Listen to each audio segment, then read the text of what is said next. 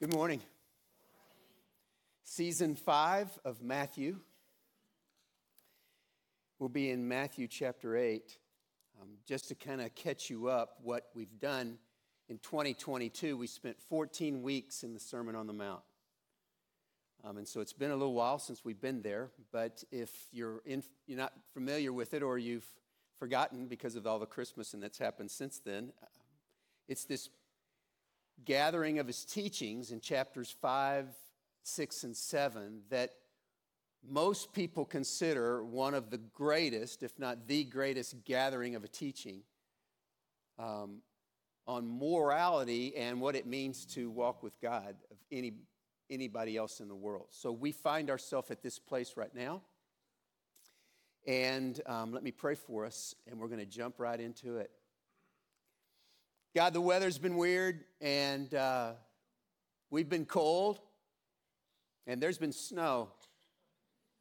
And but we think of our brothers and sisters all around the world that have suffered much worse. And now as we gather to this portrait of Christ. And we ask that you would, in a supernatural way, you would put aside the distractions and you would allow us to see Jesus more clearly than we presently do. Thank you for this picture, this snapshot of him. We commit our time to you in Christ's name. Amen. Chapter 8 begins with, when Jesus came down from the mountainside, large crowds followed him. Now that is a connector. Whenever you're reading the scriptures on your own and you find yourself jumping in, and that's for some reason you flip open and you get to chapter 8, that ought to say, what mountainside? What's going on? It's connecting. It's saying it's a continuation of something that's been going on. Now, I've already given you a hint. What mountainside was it? It was the Sermon on the Mountainside that we call the Sermon on the Mount. And it's directly after that. Now, so this is a placeholder for us. We're early in Jesus' ministry. We track Jesus' ministry. One of the better ways to do it is just to watch out for the Passovers. There are 4 Passovers that you work through the Gospels when you are following Christ that kind of mark a little over 3 years. And we're early on in that we've had only one Passover so far. That first Passover happened right before, just months before. In John chapter 2, we see it, but just months before Matthew 8, right before the Sermon on the Mount. And when you see the fact that he's come down from the mountainside, it serves then as a connector for us early on. And the crowds are starting to become huge. I just want y'all to know that's not me. Okay? So I don't even care what it is, but it ain't me. So don't think, gosh. So you've got these connectors that are going on, and we find that he's coming down, and the crowds are huge. They're going to stay huge for quite some time. And then somewhere in Jesus' ministry, there's going to actually have some of his teaching is going to begin to thin the crowds.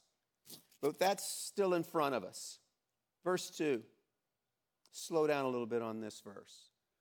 A man with leprosy. We find this same portrait of Jesus in Luke chapter 5 and in Mark chapter 1. In Luke, it says that the man was covered with leprosy. So he is in an advanced stage of leprosy. This word in Greek, lepros, is a general term, and they kind of used it for all skin diseases. Throughout the New Testament, we'll see it there several times in the New Testament. We just celebrated, not us, but the world just celebrated World Leprosy Day. I'm not kidding. This was just 4 weeks ago, January 29th. It's the last Sunday of January every year. Leprosy is still a very real disease. In 2022, there were just over 200,000 cases of leprosy according to the World Health Organization. We remember them, right, in COVID? The WHO? We remember them. The countries with the largest concentrations of leprosy are Brazil, India, and Indonesia. And if you were here last week, you remember I introduced you to a country it's very difficult to live in, Myanmar. They are a close second group. And it is still going on today. It is a horrible disease. And of course, in Jesus' day, it had no cure. And it was basically a slow death that was pronounced on you beginning at skin level with sores and then going inside of the tissue, getting out down into the bones, and eventually even eating away the organs. I read one commentator that said it's seen universally, especially early around the time of Christ, it was seen as the saddest calamity of life. Whatever might happen to you, leprosy was the worst. By law, you were not allowed to ever touch anyone. In fact, you weren't even allowed to speak to anyone. You had to cover every place that was infected and always cover your nose and mouth. It was a mask-required disease. And you had to stay at least 6 feet away from everyone. The law demanded that you also admit your uncleanliness by screaming out whenever there were people around that you are unclean. And this vocally was supposed to be a plea for prayer, but it actually became an announcement for some abuse. The kindest people would just avoid the lepers. And the most righteous would arm themselves if they knew lepers were in the area, especially rabbis of Jesus' day would carry rocks for when they saw them so that they could throw rocks at them to make sure that they stayed away. It's a horrible, horrible disease. You can't touch, can't speak. You're removed from your family. The leprosy is so feared that if a leper actually walked into your home, the home is declared unclean from the dirt to the the ceiling beams, which means you have to scrape away the wood from the beams. You have to dig out the dirt, and then every single piece of anything in that home has to be taken out and burned. Furniture, dishes, cloth, clothes, everything. The scriptures say that the leper came and knelt before him. In the account in Mark, it says that he came and begged on his knees. In Luke, it says that he fell on his face and begged. He recognizes his uncleanliness and his unworthiness by turning away from Christ and falling onto his knees. And he said, Lord, if you are willing, you can make me clean. In each account, it is exactly the same exact phrase. It's the same throughout, and there is something, now use your imagination here with me, but there is something about Jesus that lets this leper know he thinks Jesus is approachable. Every single rabbi this leper has ever seen has been one who would drive him away and throw rocks at him, but something about the teachings of Christ lets this leper think that he could actually speak to him, that he's approachable. You know, we spent, as I said, 14 weeks in the Sermon on the Mount, and we marvel at the wisdom and the challenge and the balance of what Christ calls people to. But what we don't get, unfortunately, is we don't get to hear the tonation of it. That somehow when Jesus spoke these words, not only were they brilliant words, but they were spoken in such a way that the least of the listening crowd, the most outcast of the social structures, somehow thought, that guy cares for me. That guy would hear my voice. He somehow thinks, this teacher is different than every rabbi he's ever heard. What a giant contrast this must have been.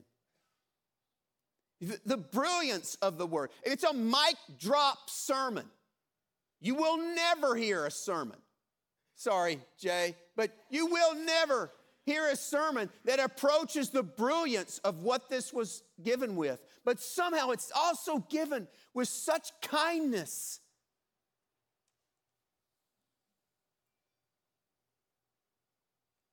That makes this guy think, Lord, if you're willing, you could make me clean. Now we get a little secret response in Mark, and in Mark only. It says in the NIV, it's translated, Jesus was indignant when he heard this. Which is weird, right? Everybody all the things I just said, then you go, wait, he was indignant? It's actually, it's a poor translation. It's only translated there in the NIV, indignant. Everywhere else, other 9 times that it shows up in the New Testament, it's translated anger. Or actually, one place, enraged. That Jesus, when he hears and sees this leper, his response is a lot like the story of Martha and Mary in John 11, where he sees the brokenness and the sadness of these 2 sisters after the death of Lazarus. And it says that in his spirit he was like moved, and the word therefore moved is a lot like this word here. He was sad, he was angry. He sees the effects of sin and how wrong the world has gone. Jesus has seen the world in a pristine, sinless state at the creation with God the Father. He saw how it was intended. And then he sees this man who has been ostracized for years. It's taken years for the leprosy to advance to this stage. He's been years without kind voices in his life. He's been years without family and community. And he sees that. And he's angry about it. You see, the teachers in Jesus' day would have associated pain and hardship and illness with individual sin. They would have assumed and come to the conclusion that if you have leprosy, you must have done something awfully wrong for this to have happened to you. We don't understand sickness that way. The balance of the New Testament gives us an understanding, and it's actually true in the Old Testament as well, that sin is or illness is more an effect of the sinfulness and fall of mankind generationally rather than individually. Are you following me? Because this is pretty important. Because there are some of you in the room who all the time when something bad happens to you, your immediate thought is, I must have done something wrong. Now, sometimes you did. You were doing 90 in a 65. You got caught. It's pay the ticket. Don't get theological there. It's a direct cause and effect relationship. But sometimes when things happen to us, we fall back into this old way of thinking that, man, something bad's happened. Or we look on others and say, if bad's happened to them, it's because of individual sin. It is not. Most times, especially in terms of illness, always there, it's just an effect of corporate mankind's sin, the fall of mankind. With me? So he's looking at this and he's repulsed by what he sees. He's angry. And just as in John chapter 11, Jesus, that's right when he says he's angry, then the very next verse is some of y'all's favorite memory verses of all times. Jesus wept. Well, here he responds as well. Verse 3. Jesus reached out his hand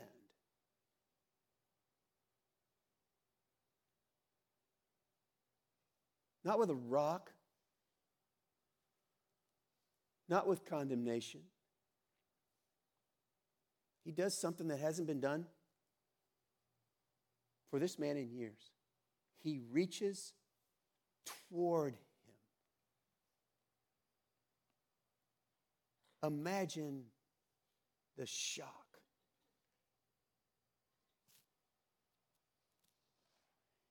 He reached out his hand and then touched the man.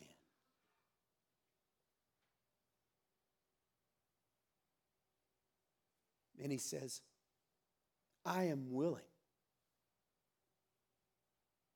Be clean.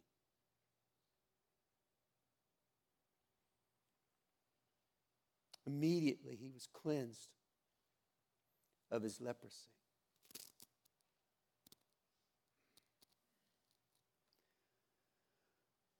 Other illnesses, and in fact, in this section of Matthew, chapters 8 and 9, we're going to see 10 miracles happen. Just bam, bam, bam, bam, bam, bam, bam. Just one after another, over and over. In fact, in some paragraphs, we have multiple healings. This interaction is not called a healing. It's called a cleansing. Jesus says, be clean. The word for willing is used a ton of times, like over 200 times in the New Testament. And it's translated here willing, but it's usually translated want. If you want to, you can. Or if you will, if you desire, if you would. And we have this beautiful picture. At first we are struck that Jesus initiates the movement towards this man, and he goes all the way to touching him. Imagine watching that and the fear of his disciples, because now that Jesus has touched him, they can't touch Jesus.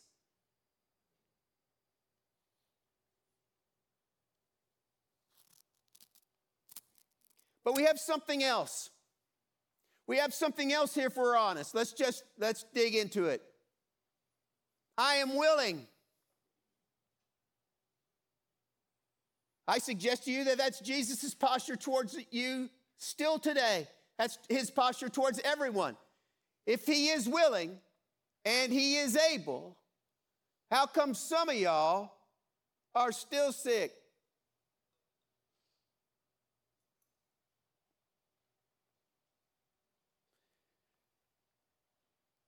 And this is a misunderstanding of how first, there's several things. By the way, this is intellectually or theologically, we can talk about this, and it's actually pretty easy for me to talk about why you're still sick. But if you're sick, emotionally, this is super difficult. So I acknowledge that. But we sometimes come to sections of Scripture like this, and I already told you there's going to be 10 miracles in these two chapters, 8 and 9, and we just see it flow out of it. Following the teachings of Christ, we see all of those teachings authenticate his authority by these miracles that happen.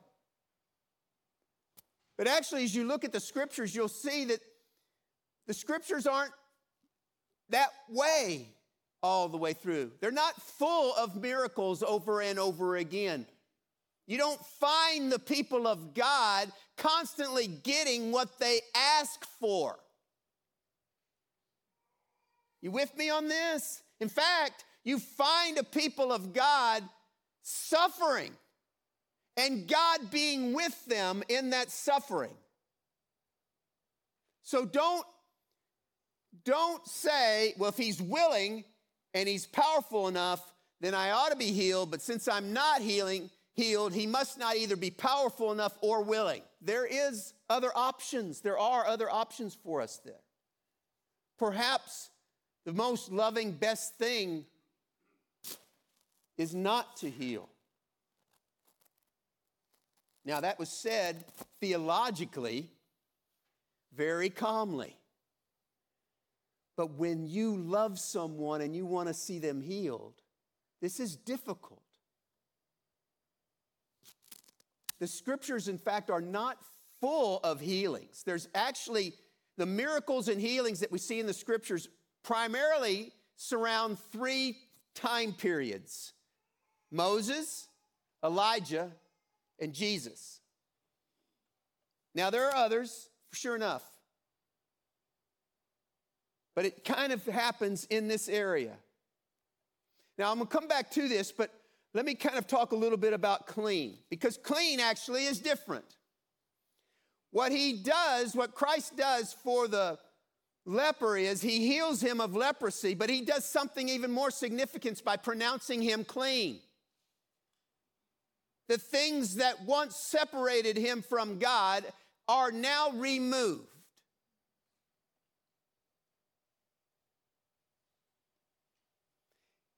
This word for clean is used actually 31 times in the New Testament, but usually it's not about a cleansing of leprosy. It's about things like this. Jesus cleansed his church. Ephesians 5. Jesus cleansed our conscience. Hebrews 9. Jesus cleanses us once for all. Hebrews 10. Jesus declares us clean for all who have faith. Titus 2. In fact, in 1 John, it says he cleanses us from all sin. Same word for the leper and for you and I. Now, he asks him to do something because he is now clean. He asks him to do something. Then Jesus said to him, "See that you don't tell anyone." Very strange. He doesn't say this much. "See that you don't tell anyone, but go show yourself to the priest and offer the gift Moses commanded as a testimony to them." Mark says that in Mark's account of this, he says he went instead and talked freely to everyone who would listen. Luke says that the news spread about him all the more. And both Mark and Luke say that because of this man's disobedience, Jesus then begins to start the practice of withdrawing to lonely places so that he can have meals and teach the disciples. I mean, you add to this, you got one leper who he says, "Don't tell anybody." He tells everybody. And then he's kind of thrown in a bad light there for doing that. And then you've got 10 lepers later on that get healed. And he says, "Go and tell the priest." And 9 of them do it, but 1 of them doesn't. And then Jesus commends the one that didn't.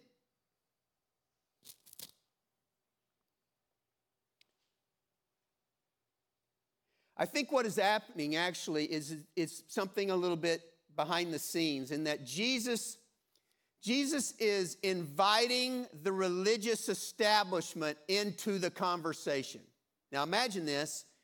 If they go to the priests and this leper says, "I am healed and I am cleansed," the priests are then forced to investigate.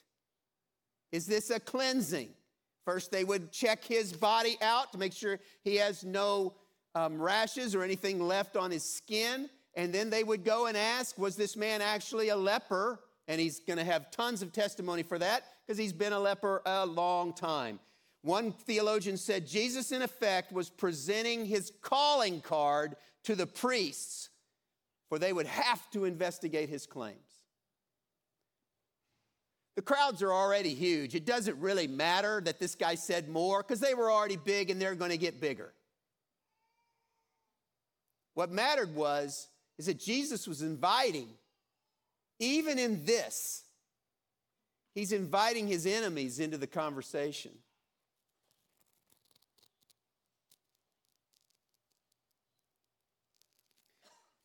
Now, back to healing. Do you believe that God still has the power to heal? Just answer quietly in your own heart. Do you believe that God is willing? Are you open-handed with that answer? Did you actually really mean to sing what you sang a few songs ago when you said you want the God who has always been, the God of Moses and of Jacob and of Israel? There's a strategy for unanswered prayer. There's a way of thinking it through, and this is from a guy named Andrew Murray, who was kind of a contemporary, actually, of Adoniram Judson, who we talked about last week. He's a little younger, a little later than Adoniram, but they would have crossed over and lived at the same time. This is what Andrew Murray affirms about unanswered prayer, or where he is now. He says, I believe God brought me here, and that it's by his will that I am where I am. I believe that God will keep me here in his love and give me the grace to behave as his child in this situation. So I believe he's brought me here. I believe he'll give me the grace to stay here. Then he will make the trial a blessing. He will teach me lessons that he intends me to learn, and sometimes he will remove the trial. And then in his good time, he says, he will bring me out again. How and when, only he knows. So I'm here by God's appointment. I'm in his keeping. I'm under his training for his time. But, not knowing whether we will be healed or not, we are commanded over and over again, and it is modeled over and over again, that we would ask, that we would seek it.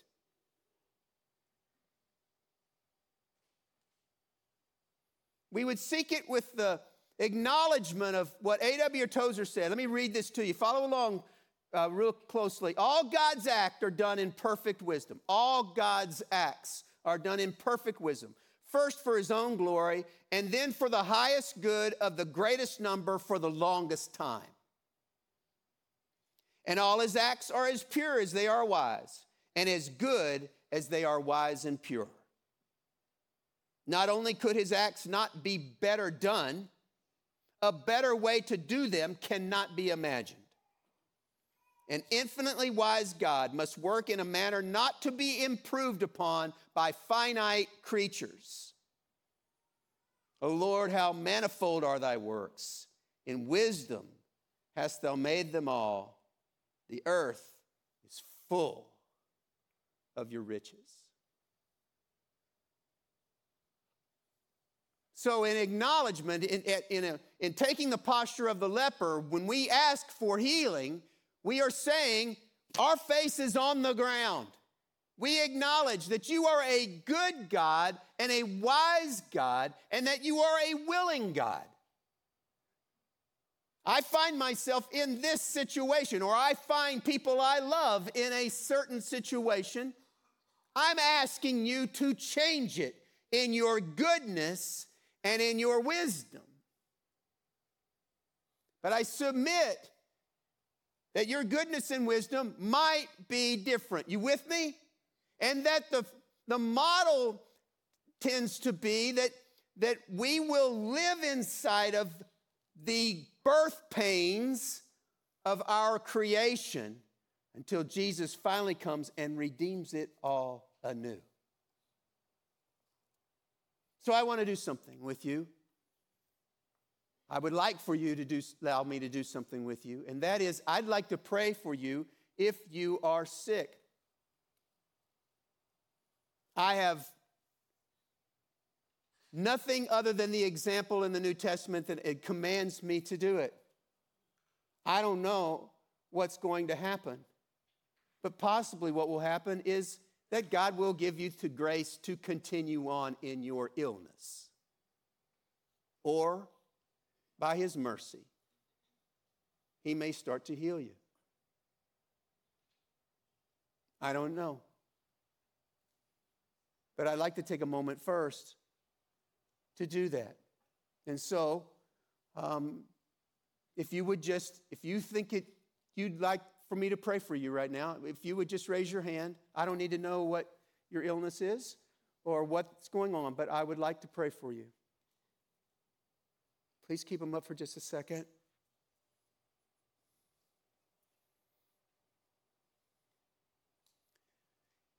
If you don't mind, keep them up while I pray. God of heaven, we acknowledge that our understanding is so finite and so limited, and that possibly one of the greatest gifts you've given each of us who have our hands high is the illness we want removed. That it is the instrument in our lives that you are using to teach us Christ's likeness. And so we confess that that might be true. But God, we're asking on the merit of Christ. We're asking in the powerful name of our Savior Jesus.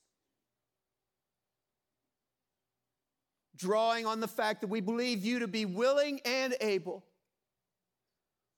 Would you please, knowing all of the details of the hands raised, would you bring healing? Would you bring cleansing to each of the situations? Whatever it might be, physical, psychological, spiritual. God, we ask that you would move, please, on their behalf. Their raised hand is a plea to you. But we submit to your wisdom and your goodness. In the matchless name of Christ, together we say, amen. There is another offer in this story, and it is to be clean. And I know by the authority of Scripture that we all need this. I don't need hands on this part. Some of you have never embraced the work of Christ. And so I would encourage you, as it says in James chapter 4, he gives us more grace. That is why the Scripture says God is opposed to the proud but shows favor to the humble. Submit yourselves then to God. Resist the devil and he will flee from you. Come near to God and he will come near to you. Wash your hands, you sinners. Purify. That's clean. It's the same exact word as what Jesus said when he said, be clean. Purify your hearts, you double-minded. There are some of you in the room, you don't need any more information. You can sense the Spirit of God drawing you in. And he longs to pronounce over you once and for all, forever, be clean. If that is you, say yes to Jesus. It's that easy and yet that profound. Jesus, I cannot achieve that kind of cleanliness on my own. It ain't working for me. I'd like to give you a try. Come in and pronounce my forgiveness over me and be clean. Also, there are us in the room who have sinned against God. Let me say this carefully but clearly. For the Christian, sin is what's our problem. That does not separate us from God. What separates us from God is known, unconfessed sin. Jesus has already declared, be clean. That all of the righteous requirements of the law have been met in Christ. That your forgiveness is fully extended. If you're a Christian, that's who he has declared you to be. But confession is a regular part. Repentance is a regular part of our life because we fall short regularly. But if we walk in the light, 1 John says, as Christ is in the light, we have fellowship with one another, and the blood of Jesus, his Son, purifies us, that's our word, purifies us from all sin. If we claim to be without sin, we deceive ourselves and the truth is not in us. If we confess our sins, he is faithful and just and will forgive us our sins and purify, there's our word again, cleanse us, pronounce us clean, purify us from all unrighteousness. So before we take communion, I want to invite you to a confessional reading. Now, let me say something here. There are times when we say things and sing things out loud. If it's not true of you, skip it. Okay, so like we just sang a song. Let me see if I can remember it. I just want you. What's it say after that? Nothing else will do. I hope you guys love me a lot because I'm about to tell you what the truth. I don't ever sing, I just want you.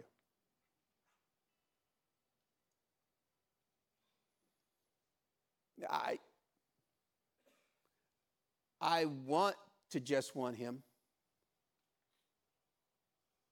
But sometimes I want something, other things too. And then so instead of singing that line, I just start to confess the things that are in my mind that I think are in the way. Now, nothing else will do. I believe that theologically, so I can sing that part. You with me? So what am I saying? I'm saying that if we say we confess in this prayer to God the Father, and you don't want to confess it, don't read it. It's okay. You're just not there yet. Maybe the best you can do is say, I want to confess. And so I'm just going to sit here in that thought. But the rest of you, I'd challenge you that as we go through this, 1 John affirms that we can have all unrighteousness cleansed and purified from us as we confess our sin to him. The communion table is given to us by Christ as a word picture to make sure that this habit is practiced by us on a regular basis. And so we're going to read this as a confessional. I chose it because it covers a lot of stuff. There's almost whatever you did, it's going to be in there.